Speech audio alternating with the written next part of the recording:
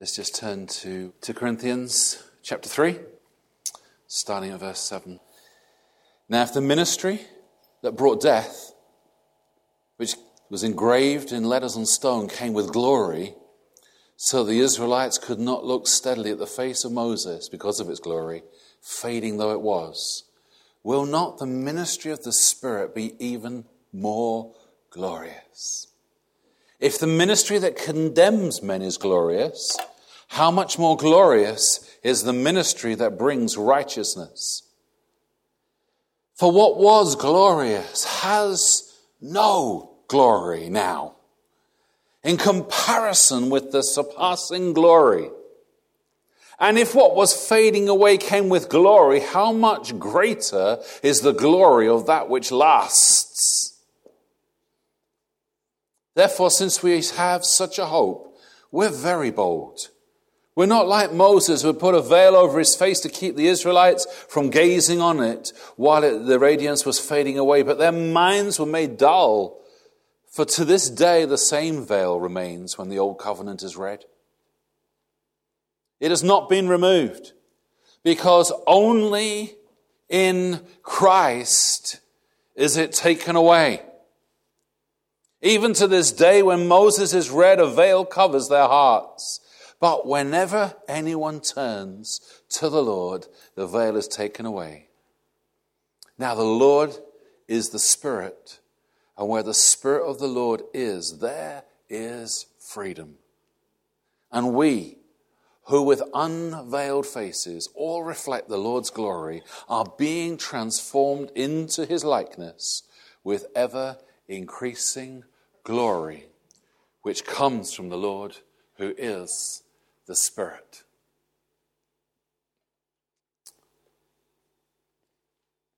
I had this kind of buzzing away, and I was trying to know what to do tonight and where God wanted to really go. And, one of the things about scientists are always trying to convert things, aren't they?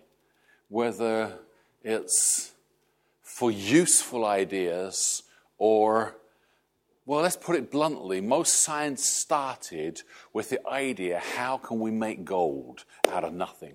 How can we turn something that is base, something that is a basic element, into something that is pure gold?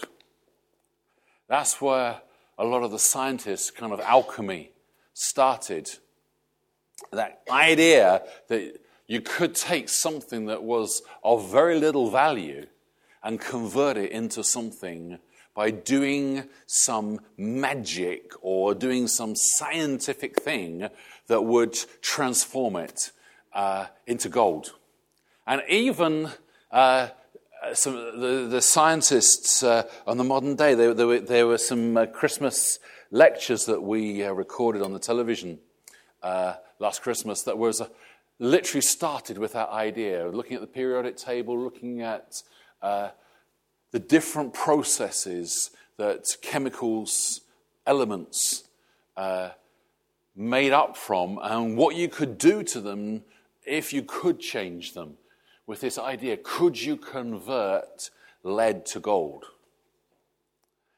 Could you convert what was a basic, non-valuable metal into something that was really worthwhile having? And, of course, even the modern scientists, although they can bombard the nucleus with and make a temporary compound, a temporary element, it instantly decays. It doesn't last. It doesn't hold together. You can't shift it for very long into a serious single element. You can combine elements. That's easy.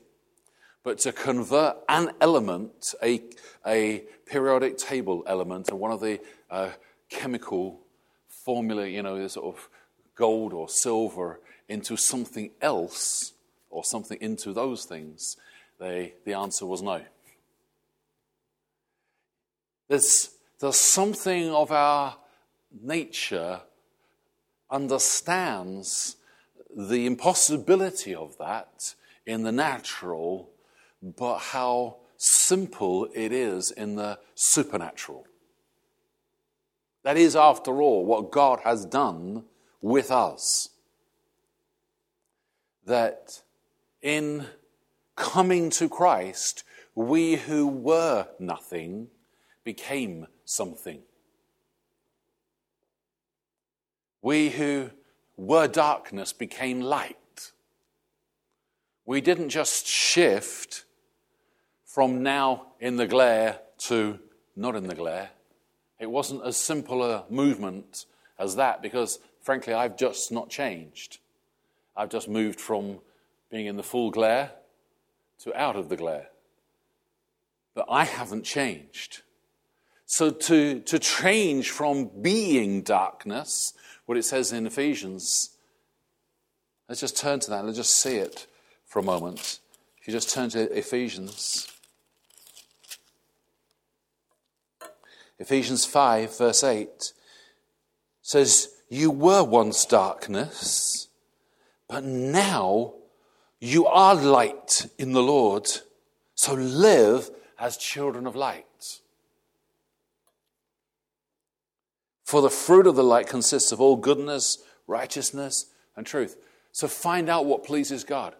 There is something about what God has done to us, for us, in us, that changes the essence of who we are.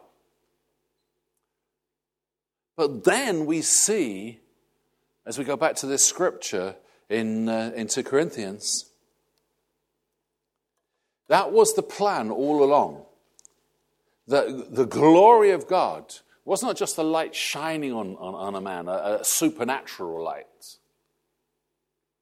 See, it says here, it says the Old Testament, it brought death. And if you read in Exodus, the giving of the law, 3,000 people died on the day that the law was given. And by the way, that's what Pentecost commemorates, the giving of the law. And that's why it was so significant on the festival of Pentecost, the day of Pentecost, when the Spirit is given instead of the law. Then instead of the death of 3,000, we see the born again 3,000. 3,000 came to life with the giving of the Spirit, whereas 3,000 fell to death with the giving of the law. That dynamic, the old covenant is of death. It demonstrated our total inability to be anything other than what we are, fallen man, compared to the supernatural, surpassing goodness of Christ and his nature, that unstained character, that pure nature, that life was in him and death could not overcome life. Just as light cannot be overcome by darkness, but darkness is overcome by light. We switch the lights on, there's no competition. Light changes everything. But when it talks about this here, it says that that ministry of the Old Testament was glorious. It brought a transformation that was temporary, that for a moment people saw something about what man was supposed to be like in the face of Moses. And then painfully had to watch that glory disappear, because there was nothing internal that could sustain that glory. God's glory could not be contained by a mere man. Our unrighteousness basically causes us to lose that glory. Our inability to hold on to even good thoughts. Have you noticed how something that's good, somehow you can't help but begin to find fault with it as you're around it for any length of time? That's the fallen part of man's nature. That with familiarity comes contempt. We don't hold something of great value that we get used to anymore. It hasn't changed. Our attitude towards it changes. And that's why, for us as a people, the presence of God is a critical, crucial part of us living our lives as Christians who actually live in the fullness of the supernatural and not in the ordinary of the natural. Because as Christians, if we try to live natural lives, then the same prayers become boring. The same scriptures become boring.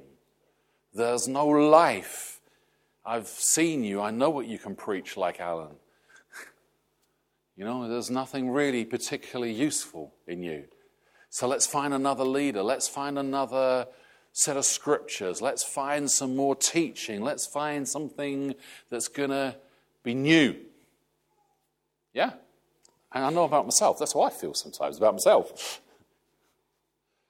But you see, when we understand this glory of the new covenant, this glory that we were made for, this is what we were actually born again for, that we would live with the supernatural Spirit making every single moment fresh, vital, and vibrant.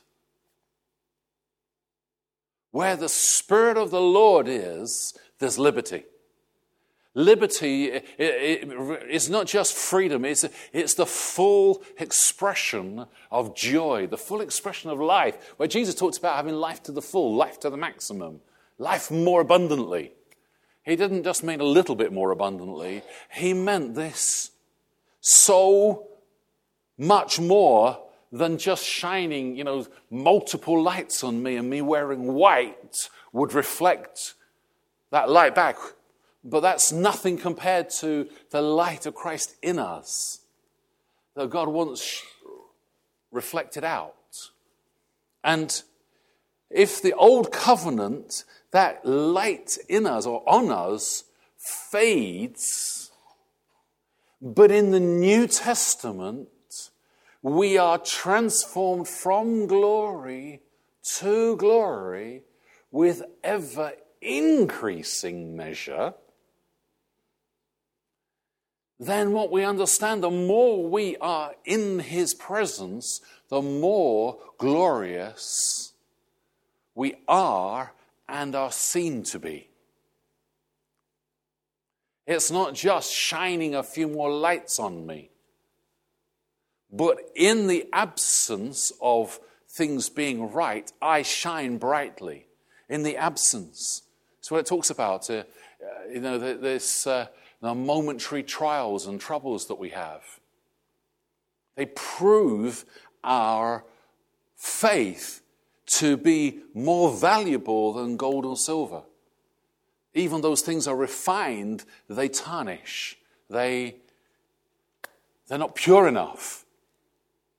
But us, that presence of God, does something to our character, does something to our nature that makes light from darkness, light from within, light in the midst of darkness. This is what it says. For those who still got their minds on law and legalism, there's a veil that covers the heart. Whereas those who have received Christ, those who put their trust in Christ, that veil, that cover of the heart is removed, which means that the heart can be transformed.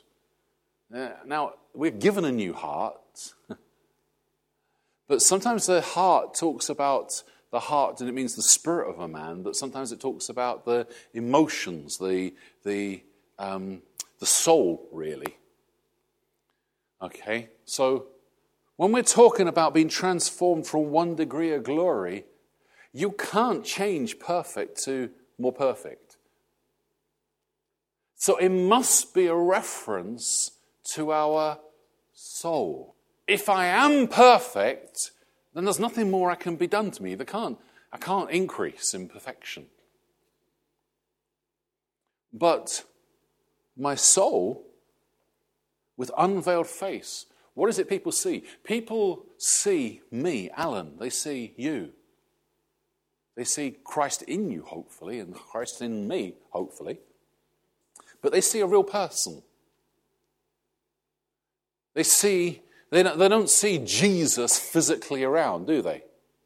They see the body of Christ here on the earth, you and me. And what they're to see is the glory of the Lord in us, that the nature and character of Christ, the perfection of Christ being worked into imperfect people, being moved from glory to glory to glory to glory to glory, until when he appears, we're found to be like him. Isn't that exciting? This is Jesus' promise. When he returns, there's one question: will he find faith on the earth? Yes! Because we're trusting in him. We're not trusting in our ability to get everything right. We're not trusting in our ability to pray enough. We're not trusting in our ability to sing the right songs at the right key and get it just perfect. Our trust is in Christ.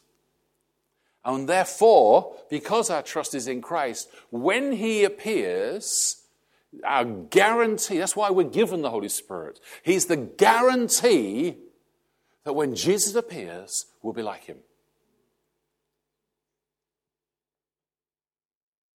We're moving and becoming more and more and more like him. But when he appears, the rest of the transformation process happens in an instant. Phew. But what it talks about, the Bible talks about this so much. It says, if in the master's house there are many vessels, if a man will cleanse himself from the former things, what's that? The wood, clay, and he will set himself apart for the gold and silver, then he becomes useful, usable. There's something of the refiner's fire that you and I have to allow, embrace, because it's good for us. It's not something that we should ever be frightened of.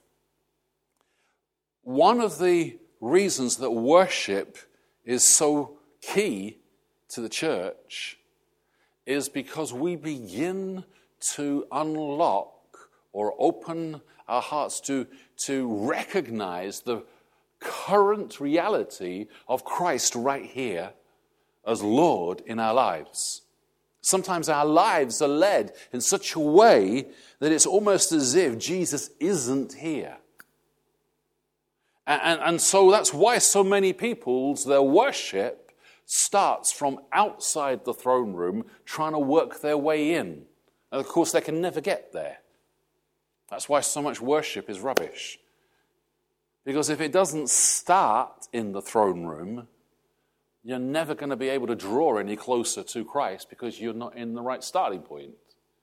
So our worship, this is where we start from glory and we draw closer to the true reality of where we really are seated with Christ in heavenly places. We begin to actually, not just mentally, but spiritually, we actually become aware that we are actually in the refiner's fire and not outside. And actually, because we're in the fire, he basically turns the heat up. And worship is the unlocking of the here and now and the recognition that we're in the there and now, if you know what I mean, the there and now. Does that make sense? We stop being here on the earth and we begin to see that we're actually in heavenly places. And because we're in heavenly places where the Father genuinely is, our hearts begin to actually allow him to do what he's wanting to do for the last few days with us anyway.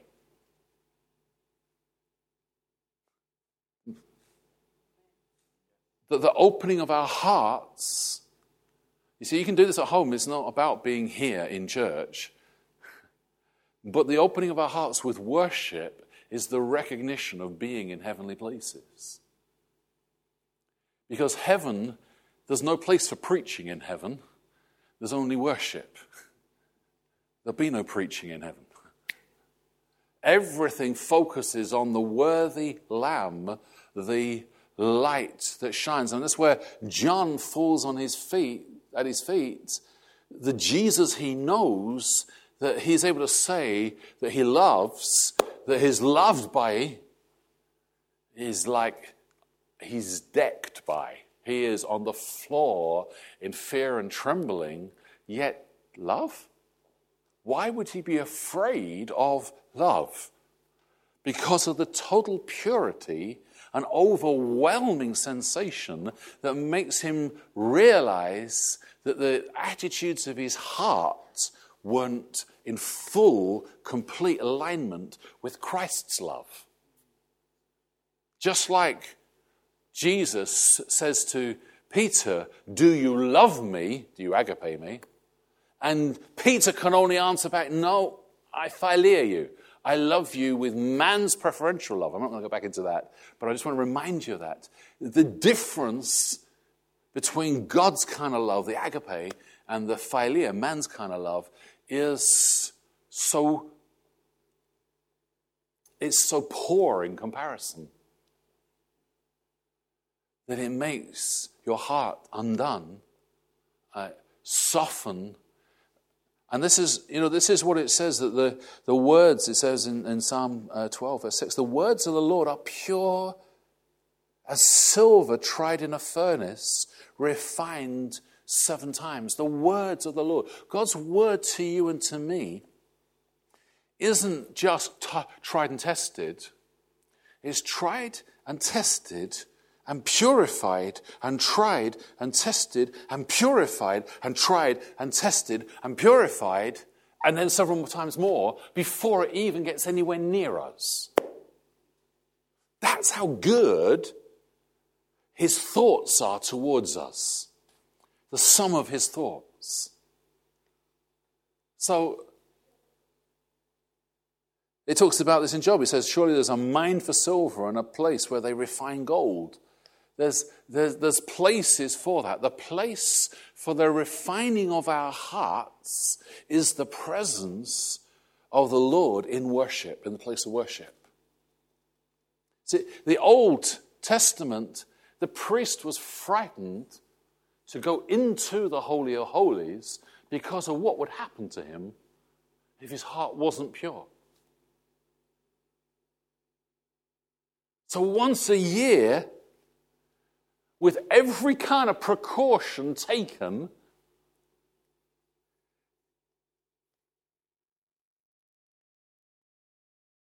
what's going to happen next? You can just imagine the guy just going in there. It's like fear and trembling, approaching that throne. Oh my goodness. And yet we, with unveiled face, are supposed to have a confidence that when we enter his presence, or more to the sake, when we recognize his presence, with an unveiled heart, face, that God is going to work exactly what we need. See, with a silver, you put it in a crucible. Silver, its melting point is, depending on whether it's sterling silver, is about 900 degrees, 890 something degrees centigrade. But pure silver, it's about 1200. The difference between sterling silver, which is supposedly pure, and pure silver, actually there's quite a lot. Now, we use sterling silver because we know that sterling silver is not reactive. It's good. We use it in many things. Silver is one of the best conductors of electricity.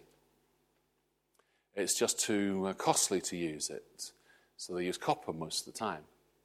But pure silver, it's refined often from lead. And so you heat this stuff up in a crucible. It's like blast heat. It's brought, and to the surfaces, as everything's bubbling away, all the impurities come to the surface, and they're scooped off or skimmed off. Impurities, and that then is repeated and repeated and repeated until there's nothing left, getting hotter and hotter and hotter. So the reason it starts off slow is to allow those impurities to rise. Because they don't want them in the stuff as it really liquefies. You want it coming to the surface. So that doesn't happen instantly. Time has to be allowed for those impurities to rise. Presence of God. When we spend time in the presence of God, the impurities start to rise. And it's not hard for us to tackle them. You know, you can have a problem with a brother or sister or something that's happened to you or failure.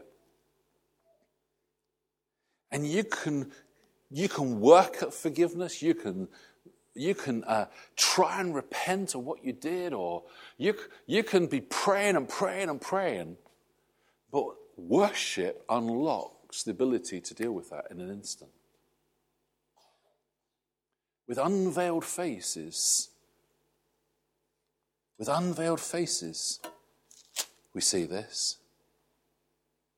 Because when there's an unveiled face, there's revelation can happen. This is what it talks about elsewhere in Hebrews, where it says the word of the Lord is sharp. It divides between spirit and soul. It's like a scalpel going in. It's not some blunt sword that's just trying to cleave you in half. It's that delicate, it's like brain surgeon stuff. It's like, slight tweak here, let's have that. But the effects are immense. You know, something wrong in the brain, being corrected, that he just... Well, I know my father-in-law, it was something simple in his body. It was much smaller. His gallstone, the gallbladder was removed. It's a tiny little thing. But it's like he was 10 years younger. Sometimes when God does this kind of surgery on our hearts, the effects are burdens just lift. There's a joy that returns. There's an ease that comes back. But we want prosperity. We want answers. We want health. Yet, the worshipper is laying hold of the king in the place where the treasure is. Yes, prosperity is right. But where is that prosperity? His riches in Christ, in heaven. He has made us rich in every way so that we can abound. So there's something of that place of worship. That's why we concentrate so much on worship. That's why Encounter really is not so much an agenda even. You know, we prepare, but we're like, God, we know that even what we've prepared in our hearts, we know you want to do more. You want to go deeper than even I'm ready for. As the pastor, as the leader, we know It's not just a case of preparing some notes, but we're pressing in to allow you to turn the heat up more and more and more, because we know, because you've changed our hearts are gold, our hearts are silver, so all that's happening is some impurities are being dealt with. The proving of my faith is not the destruction of me, but the guarantee of heaven. Whenever I approach heaven, whenever I approach the throne, there's someone standing going, my righteousness, my child, the Holy Spirit himself testifying that we're sons. There's never a question mark. The problem is the way the enemy works is to get us, through our failure, to stand to the side instead of standing in the fullness of his light. Out on the side, you see, he can confuse us. But right here, in the presence of the Lord, in the full presence of the Lord, it's not I moved out the presence of the Lord, but I'm not quite in the full glare. Do you know what I mean? But in the full presence of the Lord, the queries of my heart, the questions, is it this, is it that? There's just that's what's to do. There's a sense of, that's what the Lord says. And that's when the other queries, it stops being a question. Should I do this or shouldn't I do that? No, this is the way. Worship is the entry point for most of us in this. By faith, with unveiled faces, we understand that he is the Spirit. Yes, that's why it's spirit worship. It's not jumping up and down. Now, what we have to understand is, if you never loose your spirits, and sometimes you have to kind of jump up and down and start to worship the Lord, is actually you're demonstrating, whether you feel like it or not, I'm going to dance before the Lord because I can, because he's worthy, because he is. It's every part of me, spirit, soul, body, is worshipping him. There's a full involvement. There's no part of me is left out. That's why when people say, the words of the song says, I kneel before you, I find it hard to stay on my feet. I have to. I can't. How can my mouth and my body be doing different things? It's a contradiction. And my spirit is like, should I, shouldn't? There's a tussle goes on. So whenever we sing, I kneel before you, you'll see me kneeling on the floor. Not because I'm trying to prove something, but I want my mouth and my body and my spirit to be in complete agreement. I lay all before you. I might lie down. It's not to prove anything to you, but it is of my heart of surrender that I know, Lord, I'm saying with my body, with every part of me, spirit, soul, body, there's not any part of me that's going to be in conflict with this that I know about. And if there is, I know as I'm before you, you're going to do that adjustment. You're going to refine that. You're going to peel that bit out. And but there's an ease in that because it's with unveiled faces. We'll reflect his likeness from one degree of glory to another.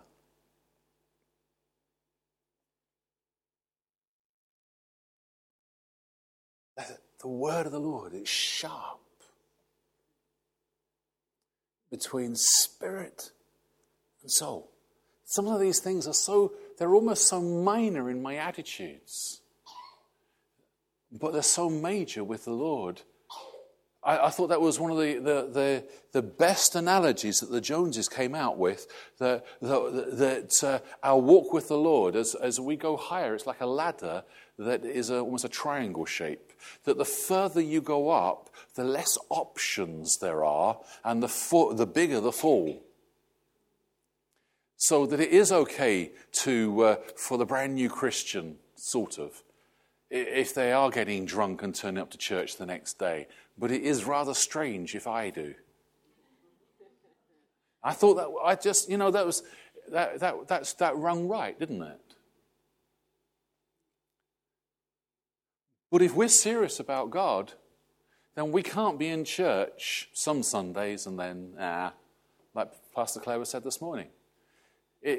Either we're for God, and He is the key around whom our lives are set, and nothing gets in the way of being in church, or we are occasional Christians, really, because we know what the Scripture says. So the Scripture says, I was glad when they said, let's go up to the house of the Lord. For us, who have been Christians for a little while, is that the case? Are we still glad when it's time to go to church? Or is it, here we go again? And of course, the honest answer is, even for me, sometimes actually, here we go again. But until I get here and I begin to worship, and my heart changes very, very quickly. And I just thought how funny it was this morning's psalm was exactly that. The wicked don't have these problems. They don't have these struggles. They don't have this. They don't have that. They're rich. They don't have problems. Until I entered your sanctuary and I saw their destiny. And I realized I'm a brute beast before you. See, the thing about God's presence, priorities suddenly get back into right alignment. We see from the right place. Our hearts stop querying and questioning what happens, and we refocus on the one who delivers us from every issue and every problem. We stop seeing people as the problem, and we realize flesh and blood is not what we wrestle against, but powers and principalities. Okay. So from the throne room, we're able to then pray into the right stuff from the place of authority. When we're trying to pray from the earth, we're trying to pray against powers and principalities. We're trying to beat off the rain, so to speak.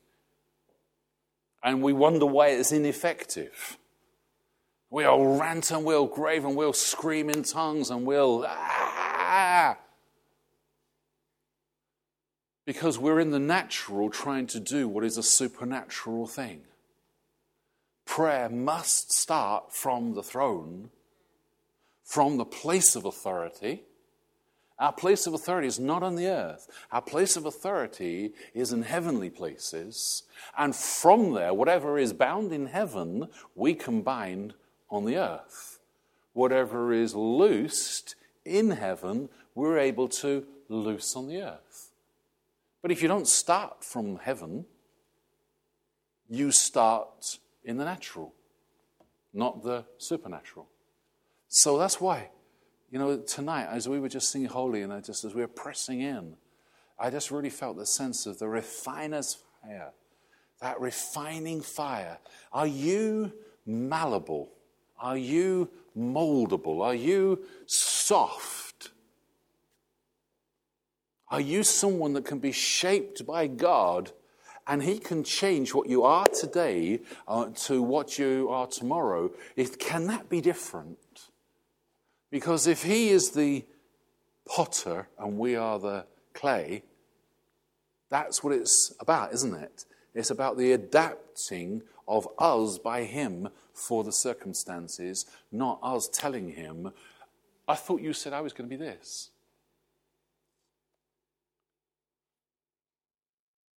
Even though what He said was good, We're not, no. I thought you said this is what I was going to be. I like this. And yet, most of the time when I've released that, he's given me something even better. But the next time he tests me on that, I still hold on to what he gave me second time round or third time round, and I don't want to let go of it in case, will he really give me a fifth thing, sixth thing, 10th thing that's even better? Because my heart needs the presence of the Lord to not go hard. I'm designed for glory. I'm designed for heaven. Without heaven, everything else fades.